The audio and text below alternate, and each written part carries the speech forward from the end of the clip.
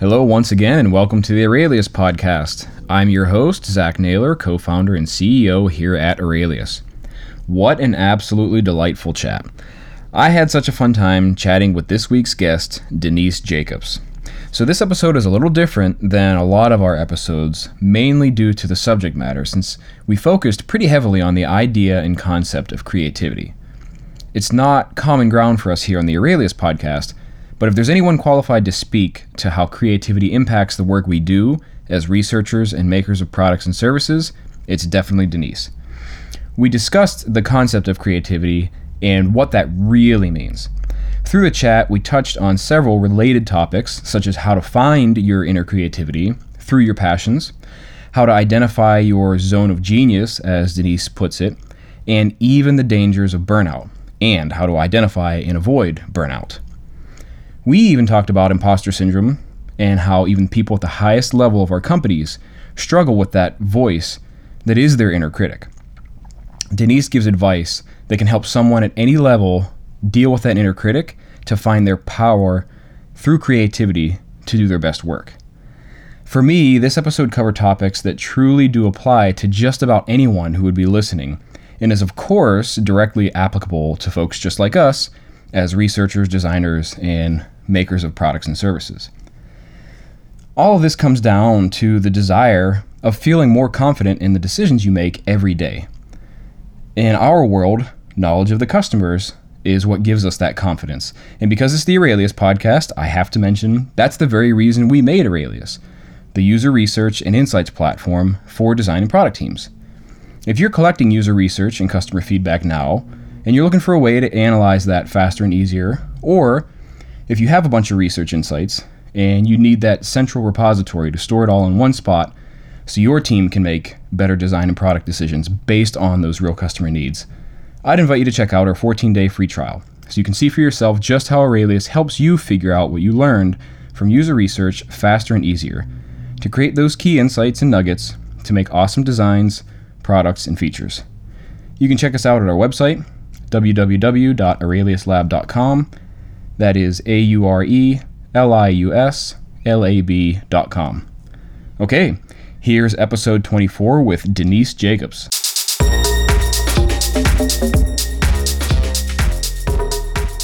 Welcome to Aurelius Podcast, episode 24 with Denise Jacobs. She is a keynote speaker and creativity evangelist who owns her own consulting company called The Creative Dose.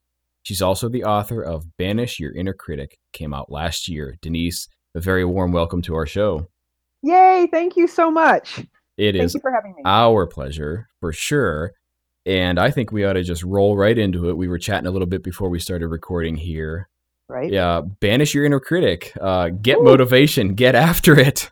Oh, the irony. Yeah, you seem to be in a mood today, Denise. Do you want to talk about that? I have to admit that I'm in a little bit of a state of exhaustion and burnout. I think I can officially say that I am a bit on the burnt out side. Mm-hmm. Yeah. Kind of not feeling like you're able to get after it, huh? No, nope, don't. I don't even. I'm get after what? Like I was like, get after my bed. Is that what I'm getting after sleep? Is that what I'm doing? Yeah. Because I can get after that. Yeah. That's the move right there. Yeah, there's proper motivation for that. All right, so check this out. I think we should dive into that. But before we do, in the event there's some folks listening to us that aren't really familiar with your work, maybe give us a little bit of background about, kind of who you are, what you're about, and what you've been working on recently. Okay, so I'm gonna start at the beginning. And that is I actually started off in the industry as a front end web developer designer. Mm-hmm. I taught web design and web development at a community college in Seattle for almost 5 years. Moved to Miami kind of on a lark because I like this thing called the sun. They don't have that in Seattle? No. People are like, what is that glowing orb in the sky and why is it warm? And I was like, this is called summertime, you guys. This is what's supposed to happen. And so I got tired of explaining what summer was to native Seattleites. And I moved to Miami, and then a number of things happened. I decided that I didn't ever want to do project management ever again in life. Also decided that I wanted to write a book, and through a series of fortuitous and serendipitous events, I ended up getting my first book deal. I wrote the book called The CSS Detective Guide, contributed to several other books. But during the process of writing the CSS Detective Guide, I had this major epiphany about creativity and how creativity was so important, such a huge process for everybody, and how it can really feed you and give you energy and tap you into your personal power and basically make you feel invincible and like you can do anything, and can really be a huge contributor to you achieving your goals, because that was what happened to me. And I was like, I can't be the only person that this is true for. So I became very, very inspired after that to talk about, to speak at conferences.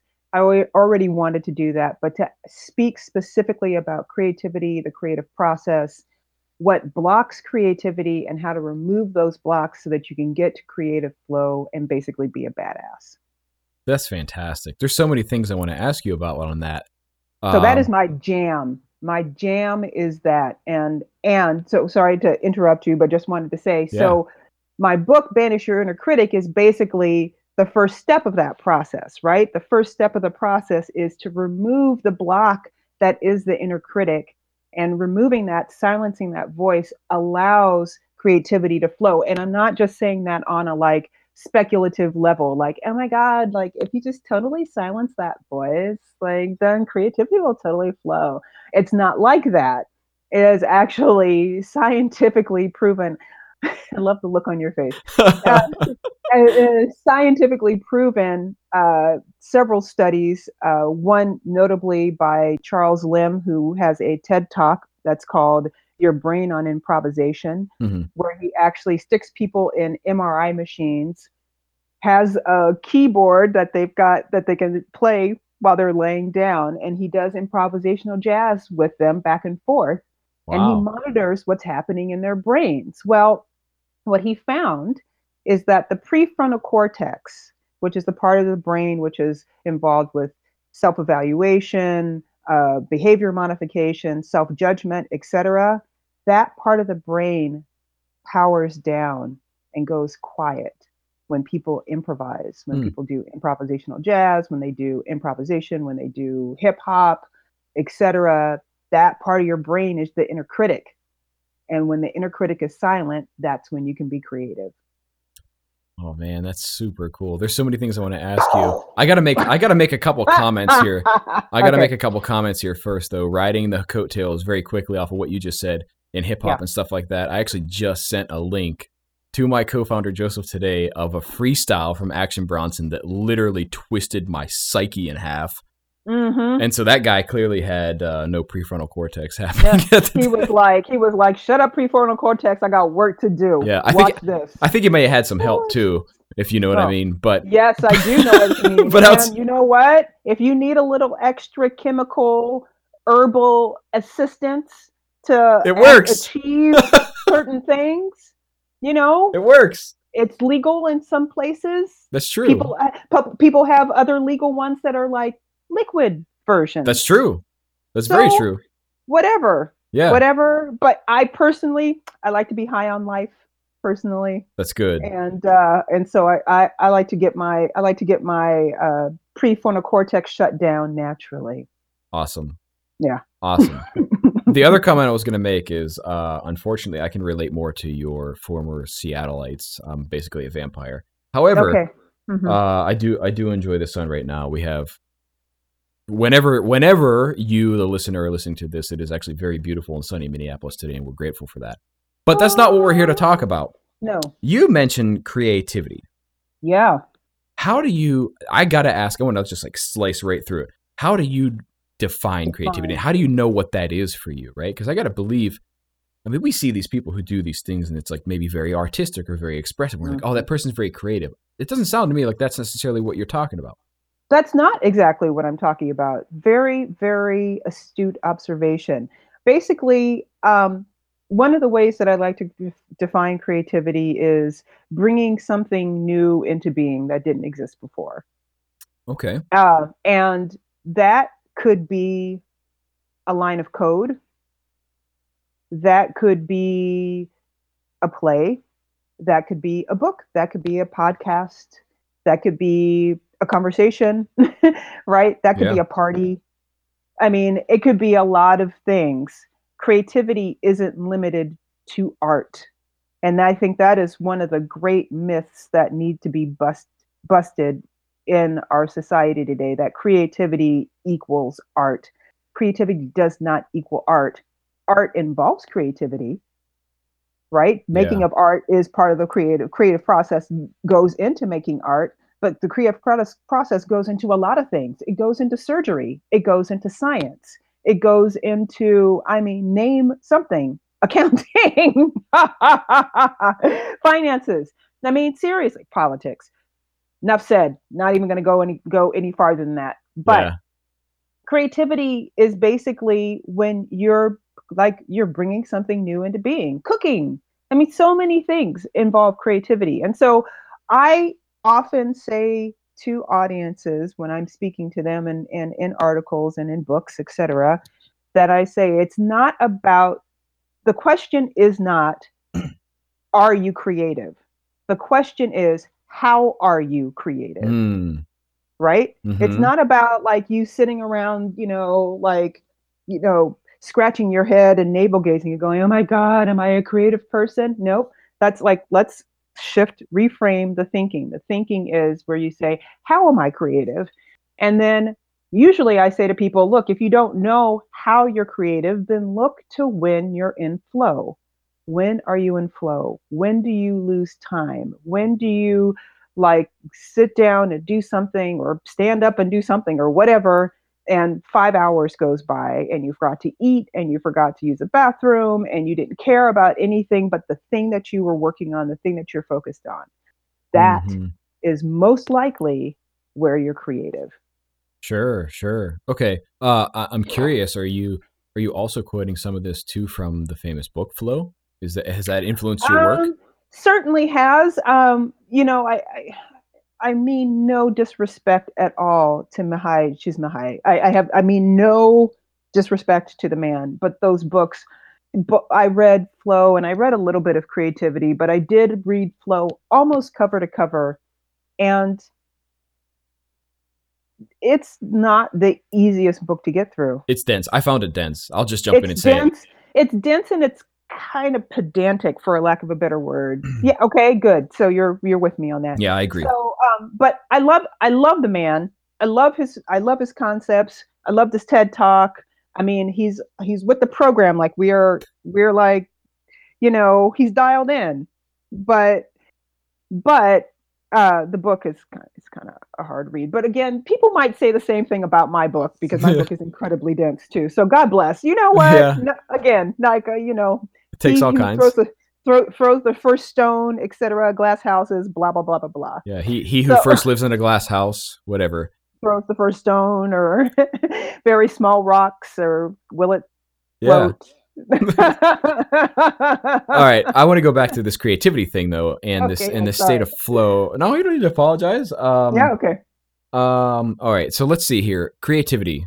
Yeah. It is the act of making something new. I love that definition. And then you I went, would I would even call it bringing something. It's not even like, because making might even be too hmm, limiting. But yes, continue with what you were yeah, saying. okay, yeah, yeah. I think I got where you're going with that. Hmm. But then you talked about this idea of like this flow, or like when do you lose time and when do you? Mm. That starts to sound to me like what some people might call passion, what their passions are, right? Okay. And I'm just kind of curious, have you come across this where is it a distinction that we should make between passion and creativity? Does it matter? I don't think it matters. I'm kind of like, any way you can get there, get there. Okay. But the point is to get, in my mind, and this is one of the things that Chismahai says in his book, is that, or one of the things that he at least alludes to, is that when you're in that state of flow, it is basically when this kind of my paraphrasing of it is when you're the most powerful, Hmm. is when you are in the most powerful kind of version of yourself that you can be. And the irony is, if you think about it, the irony is that you become the most powerful version of yourself basically by losing yourself. Hmm. Because when you're in flow, you actually lose your sense of self. You don't think, then that's one of the reasons why it's so amazing, is because you're not self-judging, you're not self-critical, you're not hyper aware of what, you're not worried about what other people think. It's all you care, like your main focus is achieving that task, or like continuing this, seeing this thing come into being somehow. Yeah, And I know, right? It's deep. I love it. That's Yeah, you're we try to get to that on this show. I love it. I love that you went right there. yeah, because that's how I get down. I'm glad that's the way you get down. That's why you're here, because that's how we get down. That's how we get down. And let me So, just say too, as a quick aside, I'm very very happy that you're able to pronounce his name, because I could not remember the pronunciation of his name. So thank you for saving me on I that. probably bludgeoned it, but I had a buddy who was Hungarian, and I was like, say it again. Yeah. Okay, say it again. And he was like, basically, like when I heard it, I was like, so basically, it's kind of like the his first name, and then his last name, like is like the end of it is the same sound, roughly speaking, as his first name, with like a chits. You could have said something else, but Mm. And I was like, okay, I'm gonna go with it. And then you say it fast enough, and people are gonna be like, oh my God, she knows how to pronounce his name. Yeah. Just don't Yeah. stumble. Don't stumble. Yeah. That's the trick. 70% how you look, 10% of what you Exactly. say. Yeah, just Well, say it with confidence. the Just shameful sell part it. of that, though, Denise, is that I have a great deal of Hungarian background Oh, in that's my ethnicity, hilarious. and I've got, and you got me licked on that front. So whatever. I mean, if you're wrong, it doesn't matter. You said it confidently, and so as far as I'm I concerned, you're did. right. Mhm. All right. So this is good. I am curious. And I'm sort of asking on behalf of people maybe listening to this, like, how do they identify what their power is, right? So we're talking about, like, creativity is this power, this sense of Mhm. power that we feel, this sense of flow. Mhm. How do people figure that? I mean, because maybe some people are sitting there and they're going, that sounds awesome. I don't know if I know when I feel that. Like, how do you identify that? I think it's really a matter of tuning in, like being aware, like if just having those moments where when you do have them, they might be few and far between because you might not be operating kind of in your genius. Mm. A lot of people are in that place. Um, and I think that's actually one of the reasons why I'm a bit burned out, quite frankly. Oh. Which we can circle back to that later. Mm-hmm. You can stick a pin in that and come back to it later. Um, but when you're not operating in your genius, then it's kind of like being kind of making a commitment to yourself to be on the lookout for those moments when you do have that kind of rush of energy, or that excitement, Mm. or that kind of, it's almost like sometimes people are physical and they can tune into physical sensations. And so that, like, that kind of feeling tingly or kind of amped up or something like that. Or if something just sounds like, if something excites you, right? Where you're just like, oh, that just sounds like a lot of fun. Like, Yeah. okay, here we go. Like, game on. Yeah. Um, Jump after that is what you're saying. Exactly, exactly. And if you are more tuned into it and you know it, then it's like just being really aware when you're in that phase, and then just try to maybe even dissect it. Like, what exactly was happening when I had this sensation? So, for example, in my own life, just recently, I had an experience where I gave a brand new. I did a talk. I did a keynote for a private company in Norway, Mm. and part of what I promised them was I promised them that I would do a brand new keynote, like specifically tailored design for them. So we had several conversations with the stakeholders that I was in contact with my contacts in the company, and based on the notes that I had then, plus some of the ideas that we kicked around, plus some of the things that they said were important and what they felt that the company needed as a whole, and then also my expertise and my interests as well, kind of where that all met. I basically made a keynote out of all of that. And, at first I was kind of like, I was in that place where I was like, I have no idea what I'm going to say. And I kept talking to people, and every time people would be like, what are you going to say? I'm like, well, I was thinking about this and this and this and this and this. And then somebody would say, oh, you should maybe think about this, or make sure you tell personal stories. I'm like, right, okay. And then I was like, yeah, well, this happened and that happened. And then the next time I would talk to somebody else completely different, they would say, well, what are you going to talk about? Well, I think I'm going to talk about leadership and creativity and how, and every time I talked about it, it got more clear. Every time I read an article that said something, it got more clear. And then when I finally sat down to write the thing, it was like, I didn't want to stop. Hmm.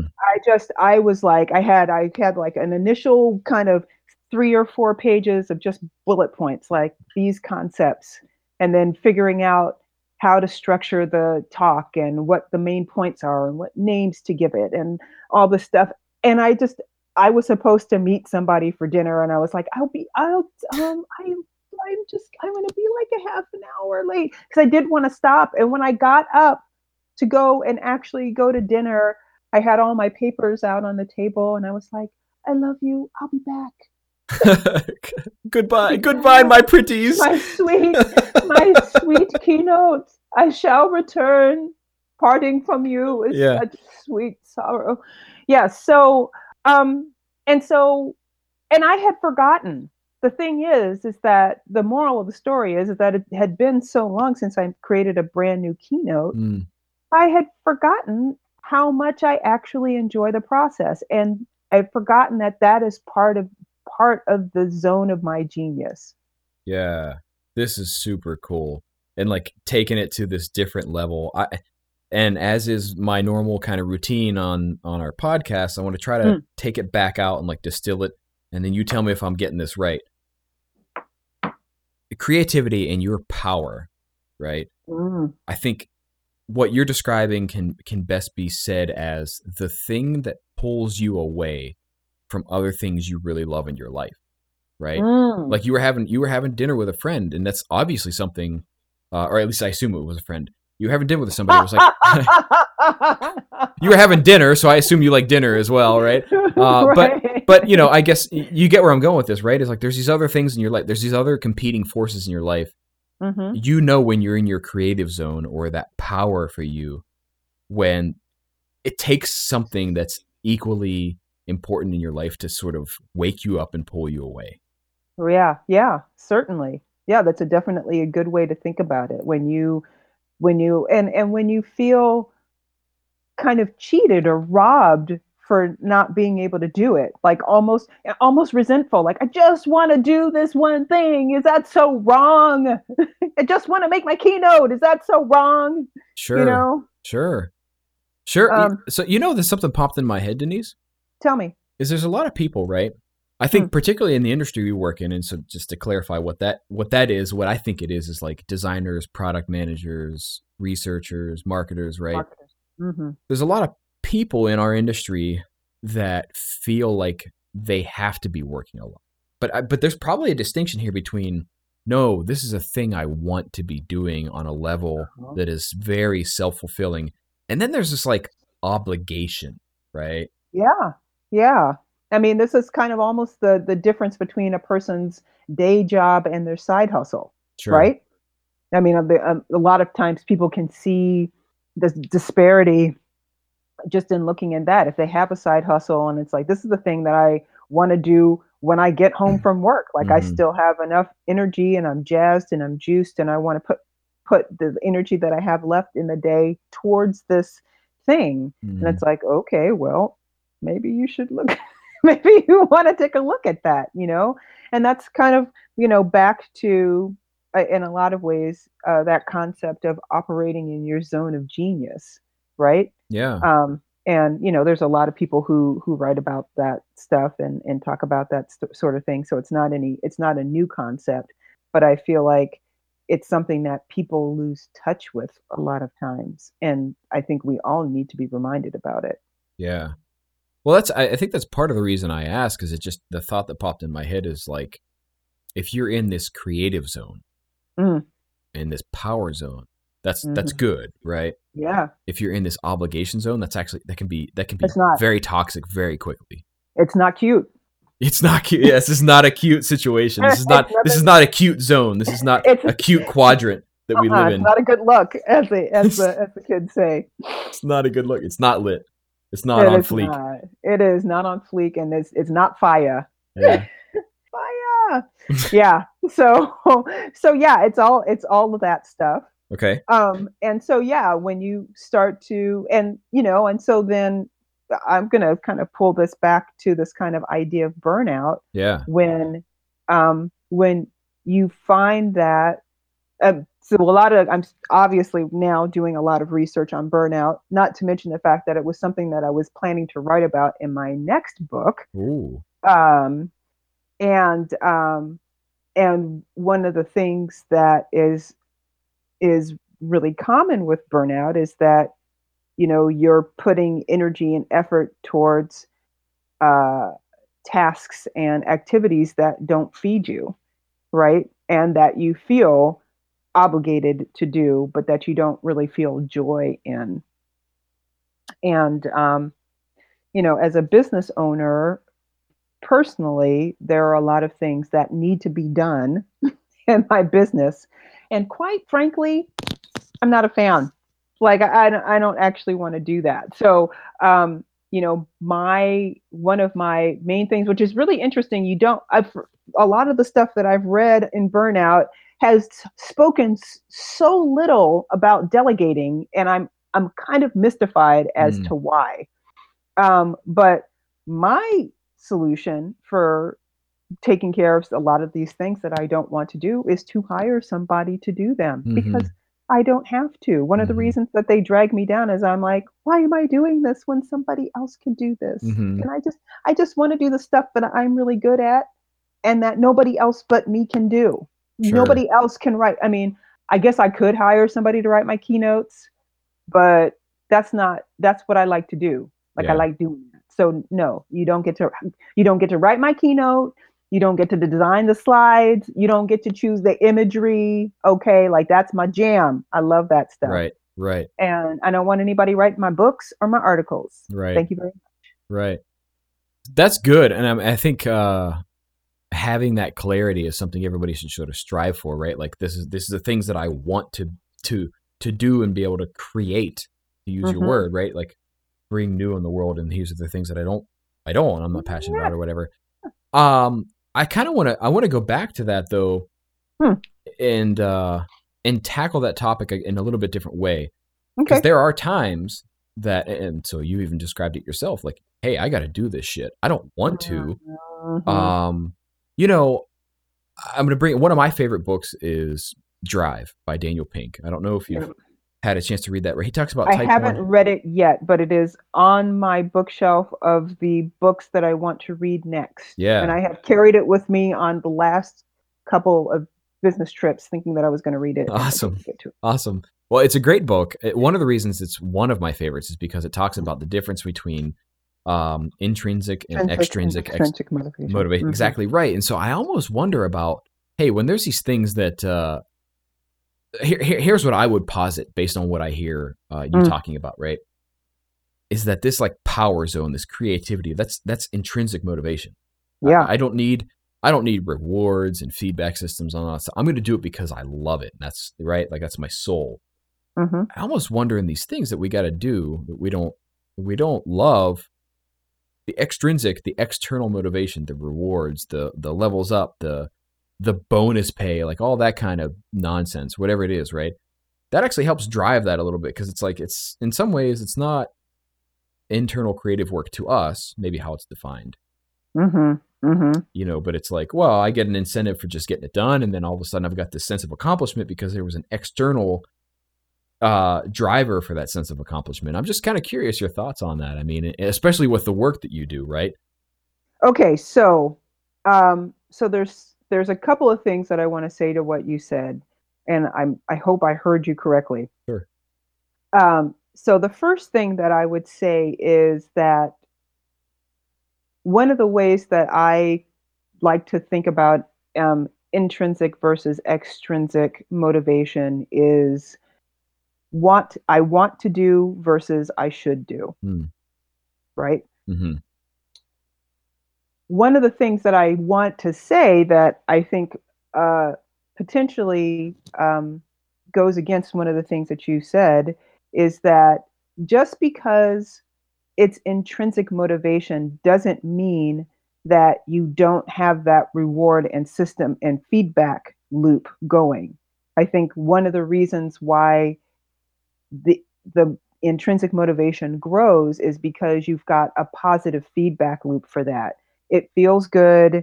A lot of times you do good work and then people see it and they like it and it feels good, and you do good work and people see it and they like it and it comes back to you, and it's a total positive reinforcement feedback loop. Yeah. And so want to do can stand on its own without any external kind of input. Mm-hmm. But I think more often than not, the reason that the feedback loop is the motivation is so strong is because you get some kind of positive reinforcement from it, either by the sensations that you have or the feedback you have or both. Yeah. So put that in your bonnet and think about that. put that in my pipe and smoke it. Okay. So to summarize, what you're saying is like that feedback loop probably can or should exist, whether it's internally driven or externally driven. I think that the feedback. I think that one of the reasons. Let me clarify. Sure. I believe that one of the reasons that you've got, in some ways, that some of the things that you are internally motivated to do, sometimes the internal motivation is so strong because the feedback loop itself is so strong. Oh, interesting. Okay. Right? Like it feels so good to do it. Yeah. And then you do something. So for example, I have a crafting habit, or a artisanal, like artisan streak. And so I make earrings and I make jewelry. And I started making earrings because I started making earrings as a way to kind of stem frustration from the writing process. Okay. Because the writing process is like one of the things I like, tangible results. I like to see, as a designer and person who makes podcasts and things like that, I'm sure like you have the conversation, but then you have the recording and you're like, I did this thing, right? You put the music in the front and the back and the intro and you're like, I have this product, this thing that I made, right? I've got Aurelius. I'm making a product that's going to do something that other people are going to use. I'm not just making it just to sit on my computer and do nothing, right? Right. It's not just a bunch of lines of codes. It actually a bunch of line of codes that actually does something. And so when I don't know if you've ever written a book or written a long essay or anything like that, but when you're writing it and you're just writing a bunch of words and everything, and then you finish a chapter and then you've got this, for me, it was like I had a Word doc and I'd send the Word doc to my editor and then it would be like off in the ether and then I'd write another one and I would be like, and I print them out because I needed something to show me that I'd done it.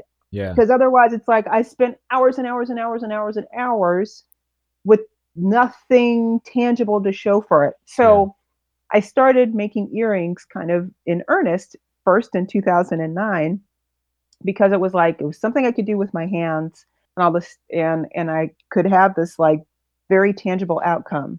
Well, I realized at the second book, I had the same thing kind of midway in the process where I was like, all I want to do is make earrings. Is that so wrong? Right. And then I had writer's block, or what felt like something akin to writer's block. I hired a writing coach, and she said, okay, you've got like a limbic system takeover going on. You're freaking out, and your fight or flight system is super highly activated.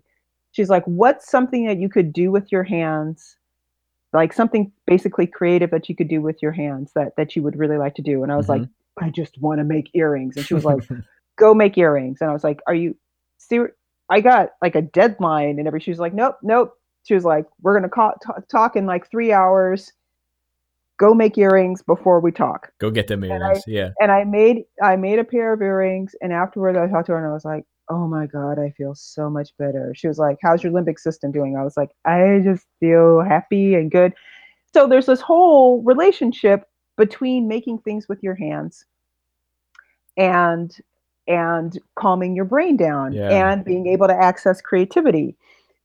And so I have this kind of artisanal thing going on, and I like to do this. And so now it's like I make these earrings, and I make them because they're beautiful to me and I love them. But then I post pictures of them on Instagram and on Facebook, and people are like, oh my God, those earrings are amazing. Can I buy them?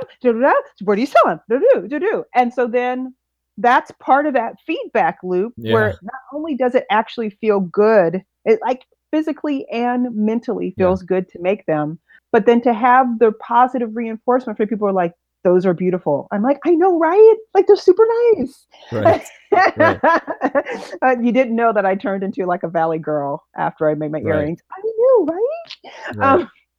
So do you see what I'm saying? I completely do. This is such a wonderful and like intricate insight that I personally can relate to in a lot of different ways. And I've talked to people about this. So, you know, I think for me, what just dawned on me is, for me, it's like yard work and housework. What seems like chores to a lot of other people, I love, and I take a ton of pride in, like, you know, staining the fence and cutting the grass and like trimming it so that it looks great. And you can move in anytime.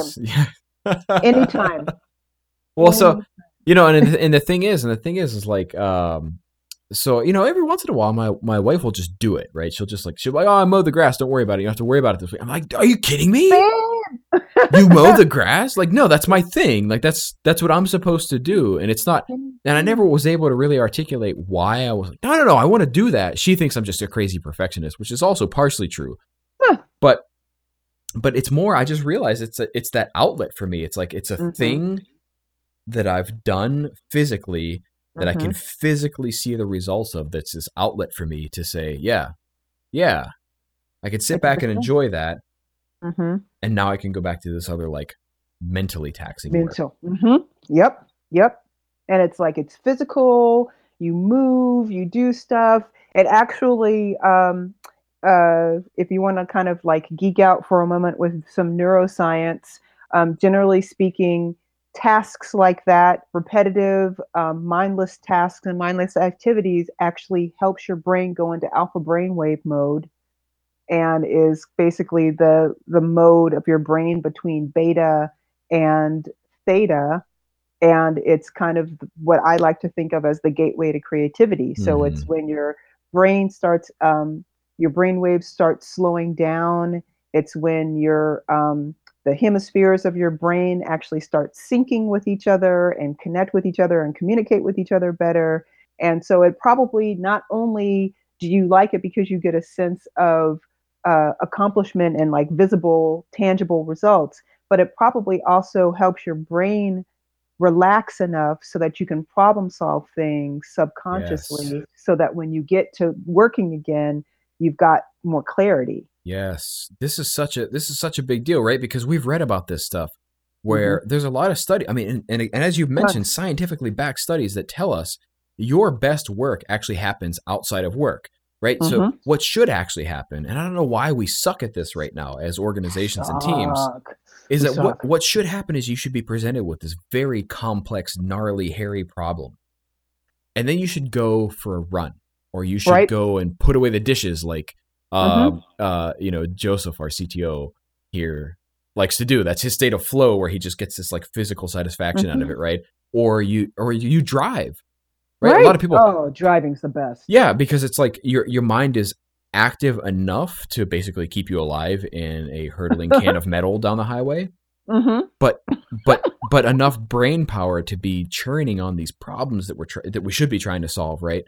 It's not when Mm-hmm. you're sitting at a desk, it's not when you're in a meeting, it's when Mm-mm. you're, yes, in this almost like active passive state. I don't know, you probably have a better way of putting that. I had it and it like flit through my mind and then it left. And so I'll, hopefully it'll make appearance Yeah, again sometime. good. Hypnagogic state actually is what Hip I, Hypnagogic state. yeah, Hmm. I Interesting. think it's, I think hypnagogic is the way that it's pronounced, or hypnagogic, I think is also, you could say. Okay. Okay. Yeah, look that up. That's basically that, like when you're in kind of lulled into a relaxed state where you're awake and aware and conscious, but you're not necessarily thinking of anything. Usually, kind of like if you're in a boat and you're kind of rocking in a boat, or if you're walking and you're kind of daydreaming or something like that. I believe that is a hypnagogic state Yeah. This is super because cool. science. Fuck yeah, science. Fuck yeah, science. All right, let's zoom And it back shit. out because we've been meaning to circle back to this, Mm, right? You're in a mood. You're in a mood. So it's like we're talking about this and we're talking about the recognition of it and like knowing when you're there. hmm How do we get there when things are not really the way we want them to be? And maybe if you're willing, share a little bit about kind of where you're at right now and how you plan to bring yourself out of it. So yeah, so where I'm at right now is I kind of just mentally exhausted. Um, for I'm happy to share this.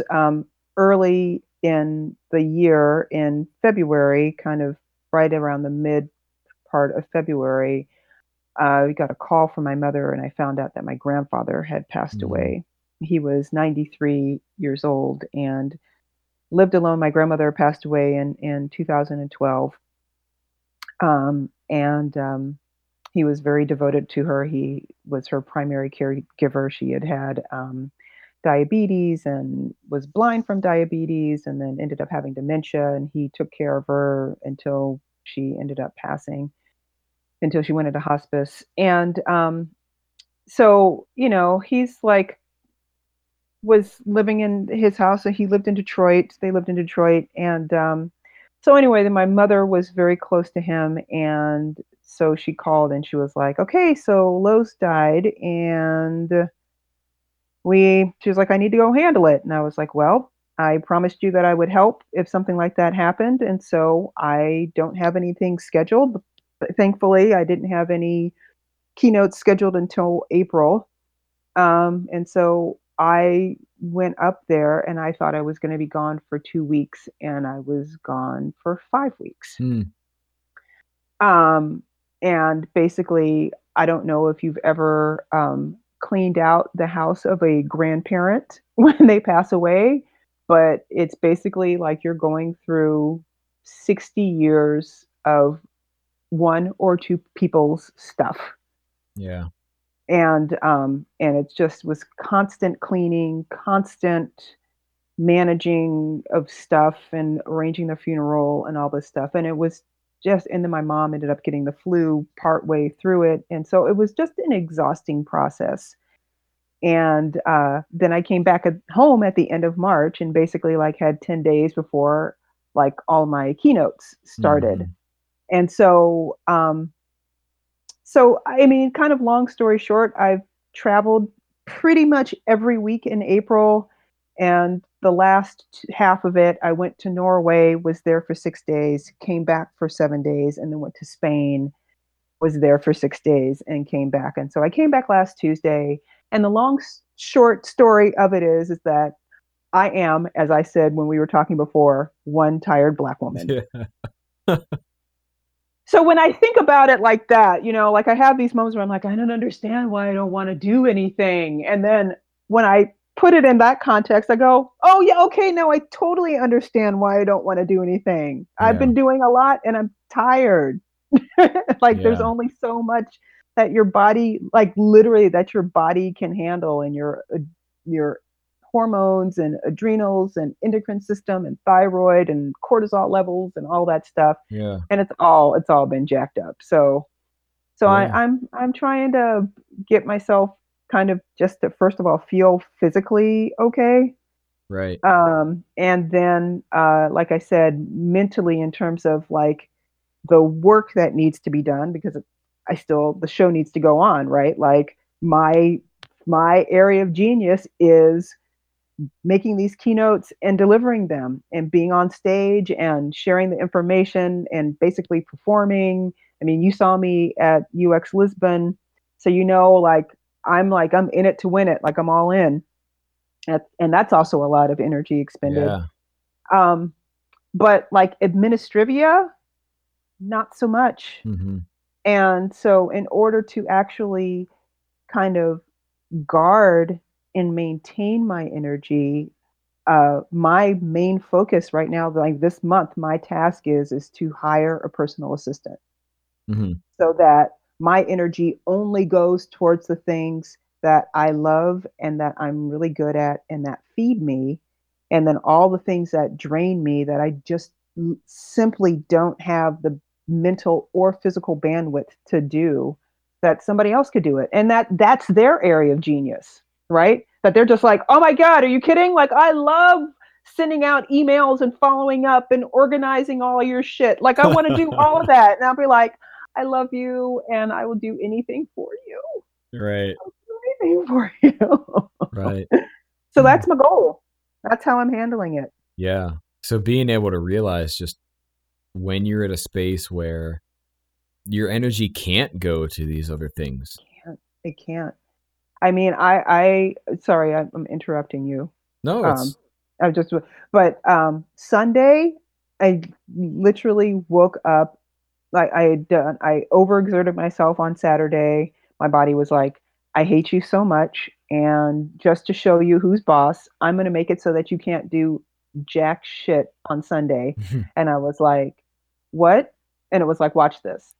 And so on Sunday, I just was dragging myself around the house, and I talked to my mom. My mom was just like, you've got to listen to your body and you just have to rest, just rest. And it was hard, but I did it and I rested all day Sunday. I didn't do anything. Mhm. And then Monday, I felt like almost normal again. And so Yeah. then Monday acted a fool on Monday and cleaned the house. And then today, dragging myself around, and I was like, oh, there's got to be a middle. There's got to be a middle Yeah. ground. There's something between 0 and 100 that we haven't found here yet, Yeah, right? I have. Yeah, I think there's this number called 50. I've heard tell of it, but I think it's all mids. I I think it's just all. I gotta believe I really appreciate you sharing that story because I think that that's someone who is as successful and smart as you are doing the things that you're doing to share Uh-huh. that with the people listening to this. I have to believe a lot of people can relate. And even myself, I mean, it's how sick is it that sometimes when I feel exactly like you were saying, like my body was punishing me for it, I almost take that as a challenge to Right? myself and I go, yeah, well, Watch this. I well can yeah, do. I can do more. yeah, It's you like no, you no, no. you think you're done? Watch what I can do. I can do like amazing things. And then your body's like, "No, I'm telling you that you need to stop." Like I if you cuz like I'll have this thing what I tell myself when I'm having these moments where I have these moments where I literally will be like, "I don't understand why I'm so tired. Yeah. Why am I so tired? Like I should be, I should be walking briskly to the store from this far parking space that I did on purpose so I could walk more, And I'm like, why am I not walking briskly? And then I'll have these moments where I have to, like I say, if you had the energy to walk briskly, you would be like, if you could, you would. Like you're not making this up. Like you're not fabricating this sensation. Yeah. If you had the energy to do it, then you would do it. The fact that you don't have the energy to do it means you shouldn't be doing it. Yeah. Like it's this like weird, logic that I have to like remind myself where I have to say, the reason you can't do it is because you don't have the energy to do it. And so don't try to do it, because if you could, you would. Yeah. I mean, I think it's this very like weird, elusive balance that we all constantly have to get better at recognizing. But Mm, unfortunately, so many of us aren't able to recognize that until we're like mm. knee deep in the shit, right? Where we're like, Right, oh, yep, I know what this is, and I should have backed off, 72 hours ago or whatever it was. right, right. And Yeah, I should have stopped at hour 1 or hour 1.5 of my great gardening project sure, instead of at hour sure, 3 or 4. sure. Well, and I almost wonder, because one of the things we talked about early in our chat, Denise, was Hmm. having dinner with a friend as an example. It's like if you've got these other things, if you have that 360 life, right? Like that whole life where there's something else pulling you away from that. Hmm. Maybe being better at recognizing, well, I could keep going, but I'm Mhm. going to force myself to stop to go to this other thing. Mhm. How much Mhm. that helps. I mean, that is really helpful. And then also, I think, a lot of times, I think too, with kind of like the industry that we're in and stuff like that, we deal with, I think we're in this industry because we have this kind of analytical side to ourselves. And so then it's also really important to think, why am I doing this? Mm-hmm. Not like, I should, again, that word should, but like, I'm doing this because doing this is going to help XYZ thing. You Yeah, know, doing this contributes towards this. Doing this is going to, like, I'm actually at the point where I was actually reading stuff about burnout, and it talks about HALT. Have you heard of HALT? I'm not familiar with halt. So, HALT is, you need to make sure you're not too hungry, angry, lonely, or tired. Hmm, that's a big deal. Right? That's a big And deal. I can't remember. I want to say that the A is for angry. Maybe it's just because I've been, like, frustrated with life lately, but I'm angry as hell all the right, time. all the time, just mad, just mad. But um I think it's I think that's what it is. Halt synonyms. Halt hunger, anger, loneliness, tiredness. Boom.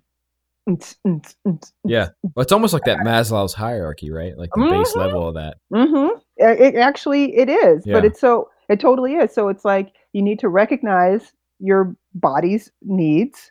You need to recognize your emotions. You need to recognize your need for companionship and social interaction. And then we circle back to body's needs again, Sure. right? Sure. And a lot of times I think we kind of, in general, as a society, and kind of like what you were talking about, is that we don't recognize halt, and we try to push through it, right? We try to work through it. I'm hungry. I'll eat in a couple of hours. Nope, nope. You should be eating right now. I'm angry, but I'll deal with it later. No, I should probably deal with it now. I'm lonely. Well, like, I'll hang out with so and so later on. Then, and I'm tired. No, no, no. You just rest in an hour. You can. Or my least favorite my least favorite thing that people say, and pretty much every time they say it, I want to shoot them, which is, I'll sleep when I'm dead. And I'm like, well, you're going to die, like, really soon with that attitude. Like, you're literally shaving years off of your life by not sleeping. That's horseshit. I I was don't. like, I'll sleep when I can enjoy the fact that I'm sleeping. I'm going to sleep right now when I'm tired, because naps are amazeballs. No, that's a thought that just popped in my head through the conversation we're having around this, Denise. Yes, tell me. Do it early. Whatever it is you're feeling you think you need, do it Mm. early. Don't do it when you know you need to. Do it early. Do it before Mm-hmm. that. Mm-hmm. And certainly don't do it when it's too late. Yeah, because then you need way more. Yeah, and then you're trying to make up for a deficit, which is essentially where I am now. Mm-hmm. Mm-hmm. Yeah. But I mean, it's uh it's one of those things when like I said, recognizing it and then kind of just being in tune and in touch and saying, okay, at least for me right now, it doesn't seem like an untenable situation, right? Like I'm like, help is on the way.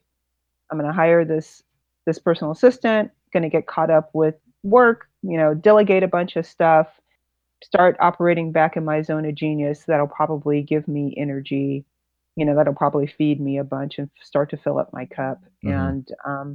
And then I can, kind of get back to a normal place, and then I can start to supersede that and up level. Right. So I'm optimistic. I'm hopeful and optimistic about the process. Well, I am as well. You're Thank you. you're quite a force to be reckoned with, and I don't have any hesitations of knowing that you will get back to where you need to be, where you want to be, and even farther. Oh, you're Um, very kind. I appreciate the vote of confidence. well, you don't need my vote. I know you're going to get there. Particularly in the fact that you wrote the book about it and how to get us out of this Right? stuff and get out of our own way to be more creative. That's true. Um, we're coming up sort of on the end of time here, and I want to be I respectful of that for you, know. Denise. You're very kind. Is there anything that you want to share with folks listening to this episode that maybe we didn't talk about today? Yeah. So a couple of things. The first thing is, I I would love to be on your podcast. Like anybody who's listening who's got a podcast, I'd love to be on your podcast. Please reach out to me and let me know. Also, if you are working on a conference or anything like that, I would love to keynote your conference. So please reach out to me for that. And if you're doing work in companies and you want to bring in somebody to do creativity trainings or workshops, or even actually what I am delving into now is starting to work with people who are leaders and also high achievers. And so sales teams and stuff like that for those groups, managers also, those groups to start learning how to manage and deal with their inner critics so that they can actually start doing even better work than they've already been doing. Yeah. Right.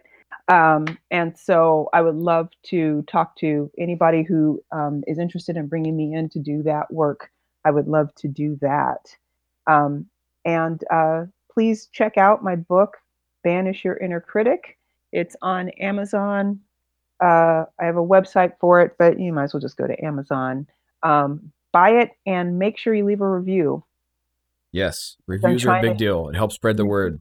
yeah, and spread the word if you liked it and everything, and post about it and all that stuff. And you can get in touch with me at denisejacobs.com. And my email address is denise@denisejacobs.com.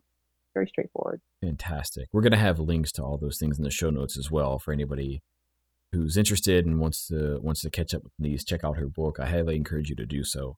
I know I said I was going to wrap this up, and so guilty pleasure. I'm sorry. No, This is it's this is this is okay. kind of selfish. The one thing you said there, I think, is really a big deal in helping people who are already high performers or like high position figures at their companies or organizations do that work better. Right. That's such a big deal for me because a lot of times when I work with teams and I try to help people, Mhm. right? Because I find myself working outside of Aurelius, I find myself working in a lot of like highly strategic efforts, right? Right. And so I work with these teams and I say, hey, listen, the people who are sitting at those directors, senior directors, VP, executive level roles, Hmm. they have the same hangups you do. Dude. They have the same challenges you do. They have the same need and craving for answers to do the right things that you do. Yep. And guess what? You have the Hmm. power to help them get those answers. Hmm. That's why we give a shit so much about what we're doing at Aurelius, by the way, Hmm. is because everybody's the same. We're all trying to just figure out the right thing to do because by and large, we all care. Hmm. There's just generally not malicious people working at those levels. It's just Generally speaking. that generally speaking, right? It's just that most of the times they have to put on this act or this show that I know the answer and Hmm. maybe they don't. And that's Hmm. okay. And we can all get there together. Hmm.